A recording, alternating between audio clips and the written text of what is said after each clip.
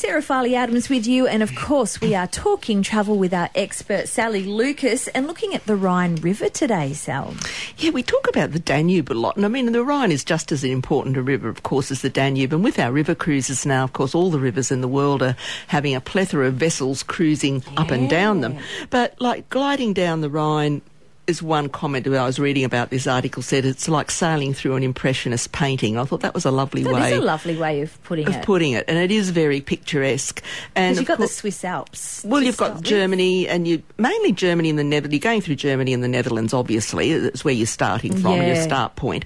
But it's sourced in Switzerland, the Rhine, and it flows in a northerly direction through to Germany and the Netherlands. Beautiful. So it is beautiful and it empties into the North Sea. It's about 1,230 k's in length, and of course there's just some beautiful scenic little places along the route, and for you to travel on a river cruise. I mean, even Amsterdam in itself, of course, is a lovely, lively capital of My Holland. parents loved it recently. Yeah, and I mean, it's got all the canals and the bridges, and it's just made for cyclists, and, you know, it's just a very interesting place to go to. And, of course, Cologne, which was founded by the Romans in 38 BC, or the Germans, as they say, is Köln, which is K-O-L-N, they spell it, and it's got one of the most magnificent sort of Gothic-looking cathedrals that you'll ever see. It's just astounding. Wow. And it's a great a city for history lovers, and it's home to more than 30 museums and 100 art galleries with a range of world collections as well. So you obviously get on and off throughout all these places. Yeah, you have time to walk, cycle, whatever.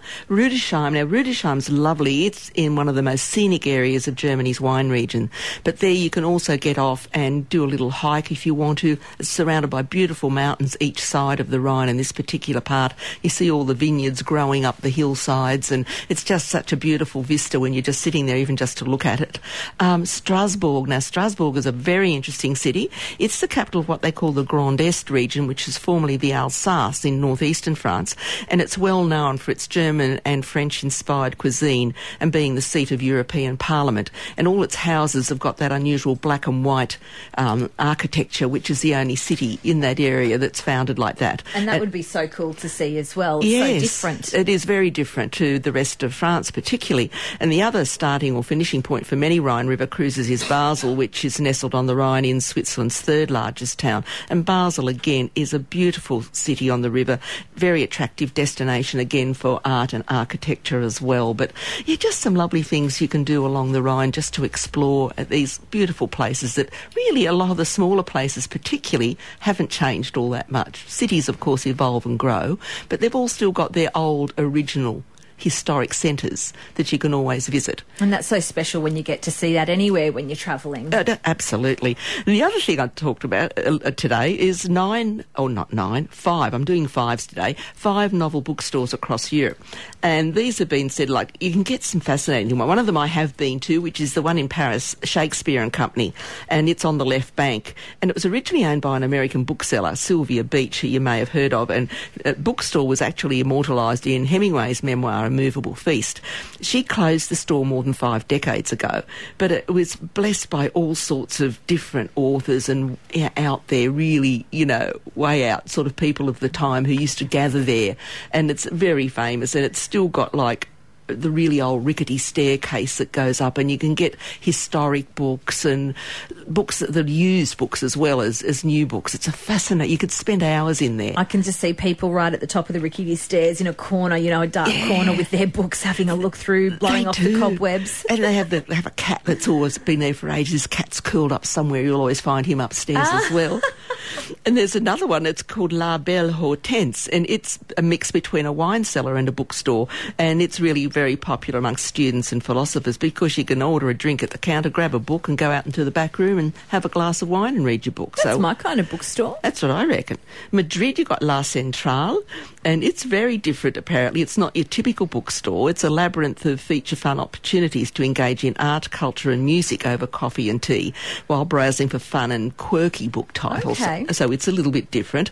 Then the other one is Libreria Bardon, and it's something out of a movie. They say it's a 60-year-old bookstore which is also in Madrid, featuring wall-to-walls of books. But the one I'd like to mention, actually, is one I've been to that's not in Europe. It's in Buenos Aires, and it's considered by National Geographic the most beautiful bookstore in the world, voted this year. And even back in 2008, The Guardian, which is the historical periodical that's printed in Britain, in 2000 voted it the second most beautiful bookstore in the world. And you would agree with this? Absolutely. It's called El Ateneo, and it was originally a theatre. So it was built as a theatre back in the late 1800s. So the theatre now, they've left all the window, the boxes and everything's there, so you can go into one of the old boxes of the theatre. Oh, that's pretty special. The stage where the tangos and that were performed, there's now a little cafe with a pianist playing. You can go and sit up there. Oh, wow. A lot of them are still written in Spanish, so you're going there mainly for a look or to get a coffee table book or something, but it's got original frescoed ceilings, it's all these plush red stage curtains. It's all the interior's much the same as it was. It was closed for many years, and then they've brought it back to its former glory. So again, if you're going to Buenos Aires, it's a must. And also to go to their theatre, the Teatro Colón Theatre, because it's considered some of the best acoustics in the world for opera, etc. So two lovely things you can do in Buenos Aires. Now, Sal, you're going to talk about airlines at the moment, and I was just having a laugh with you off air because one of my friends has just gone to Scotland. And I still can't believe that, last night I'm on the lounge and in comes a message on my phone. Here she is on the plane, flying above Germany, hundreds of thousands of kilometres in the air, having a red wine, messaging me. I know. I mean, who would have thought that, you could ever do that? I know. It's just mind-blowing, isn't it? It is mind-blowing. And airlines can do so much now. Oh, look, everything. I mean, the way it's changed, it really has changed dramatically. Now, this is just a guide that's come in this week. And if you want to go onto a website, I mean, it's not just mums and dads with kids. It's often grandma and granddad take the kids to Disneyland, or, it's people travel with children. They're not necessarily mum and dad. But there's a website called Play Like Mum, and it helps determine which carriers are the most family-friendly amongst 20 of the world's major airlines. And, of course, travelling with young children can be trying. So when it comes to choosing an airline with which to travel, it's probably super important to pick one that can maximise the pleasure or at least minimise the pain. Absolutely. So this is a list that has just come out, but sort of the things you need to look at is, fees, kids' entertainment, stroller costs, etc. There's only so many. If you've got a small infant, who is an infant, not a child, which is under 2, you've got to make sure and check on their weight and length to see if they will fit into a bassinet if you request a bassinet. So these things are all important. Yeah. And, of course, if you're booking through a travel agent, they'll assist you with all that sort of stuff. But, this is just a list has come out of the most family-friendly airline in 2019. Now, the first one was Emirates, and it also picked up the prize last year as well. But finishing just behind Emirates was the Gulf airline Qatar Airways, and they were third last year. And then British Airways, and they were second last year, and then Virgin Atlantic. So they're your top 4. Good news for Australian families, though. Qantas finished in 5th position. Excellent. Ahead of Singapore Airlines, which surprised me. Yeah. Lufthansa, Etihad, then KLM and Air France rounded out the top 10 best. But at the other end of the scale, I think it was no surprise to see that a number of low-cost airlines, of course, are not family-friendly at all. No. Like Jet2, Flybe, Ryanair ranking it as the least family-friendly airlines. But other factors that you need to consider in the analysis, a lot of airlines now do charge for seats. Some will offer free seats, but you might like to look at an airline where you're not paying for a seat, because that can up your cost, Big time. Even just like to Japan, I've got some young people going to Japan, so they're on a budget, and they've got, they're going Sydney, Hong Kong, Tokyo, and the same in reverse, so it's 4 sectors. Yep. It would cost them $61 per sector just to book an economy class seat. Wow. So there's $240 each. That's nearly $500 of their spending money. So they said, no, we won't. We'll just cop whatever the airlines allocate us. Yes. And so it will be just assigned by the airline at their whim. Hopefully they'll sit you together, and we do usually request that in our bookings. We put a request in to make sure they are seated together. Right. The thing I also find, if you don't like being tucked into a window, like a lot of people like to lean on the window and say they like that, but if you don't, because you don't want people climbing over you to get in and out to go to the loo all the time, my husband and I recently have decided we'll just take an aisle seat each either side of the aisle. Oh, okay. So you're still in the same row. together, We're only just yeah. And that way both of us can get up, go to the loo, have a stretch, go for a walk. You know, That's a good idea. all things like that. Just think about it. You can put these requests and in. And if you put the request in, you're likely to get it. Well, sometimes, again, if you're prepared to pay for it, yes. If you're not prepared to pay for it, it goes in as a request. Yeah, and you won't know till you check in. Yeah, okay. But it's just good for people to know that. They mightn't be aware. And even nowadays, like we never had to pay for seats once upon a time, but even some airlines, believe it or not, business class, where you're paying often up to 3 times more than an economy fare to Europe, some of those airlines are also asking you to pay for your seat. Wow. On top of the fare that you've already paid.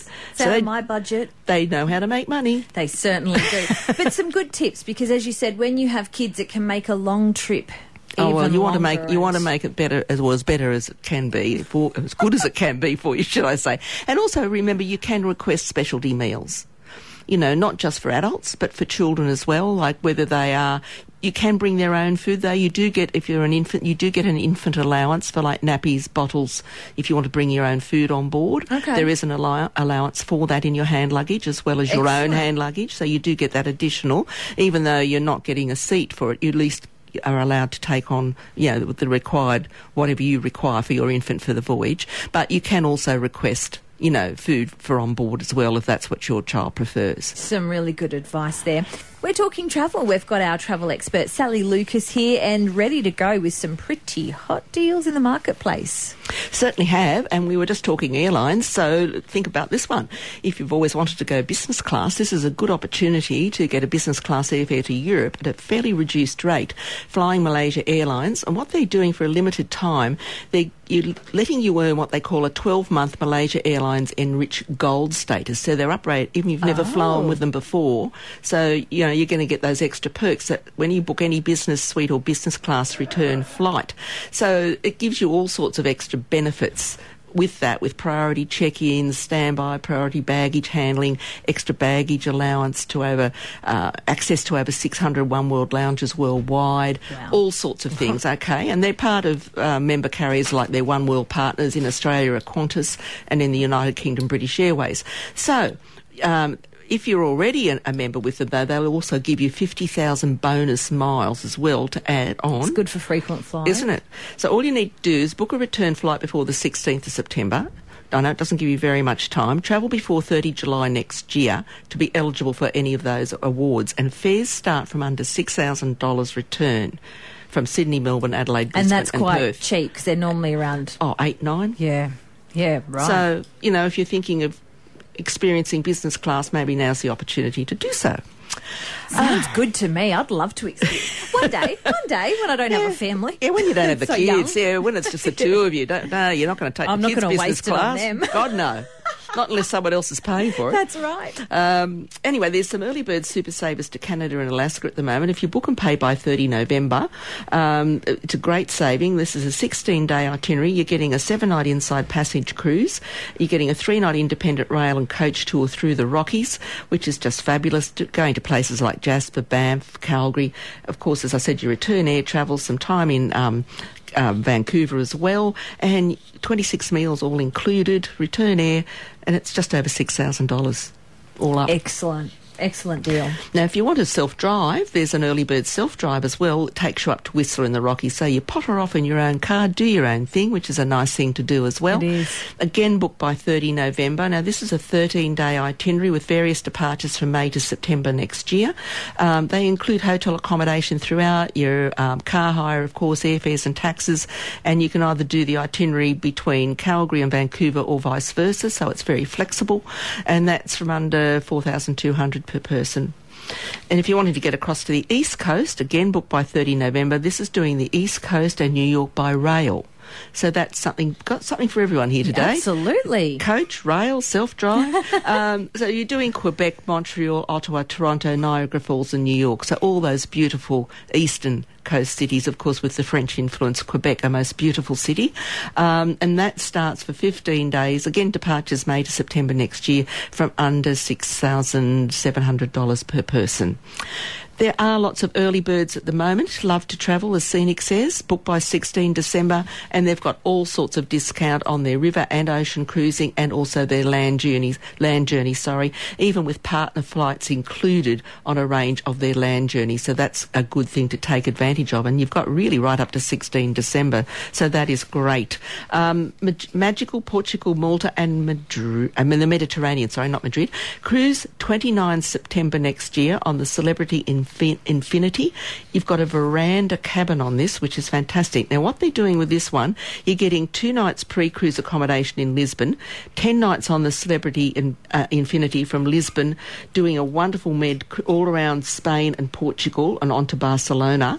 And then after that, you're doing another cruise. So you're doing back-to-back cruises, and that goes all the way down to Valletta, Naples, Rome, fantastic ports of call. So 2 cruises, a 10-night, a 12-night, return airfares, 2 nights in Lisbon at the beginning, a night in Barcelona at the end, and that's from under $10,000. If you can't find something in that, you're not looking hard enough. And lots of early birds, as I said. Some finish September this year, 30 September. Some go through a little bit later, but if you are thinking of early birds, really need to start looking now, because most of them do finish this month. All right. Sally Lucas, thank you so much. Thank you, Sarah. Lovely to be with you today. And I'll be with you again, I believe, next week for Talking Travel. Thanks for listening to this podcast from 2NURFM at the University of Newcastle. Topics range from gardening to health, well-being, pet care, finance, business and travel. You'll find them all at 2NURFM.com.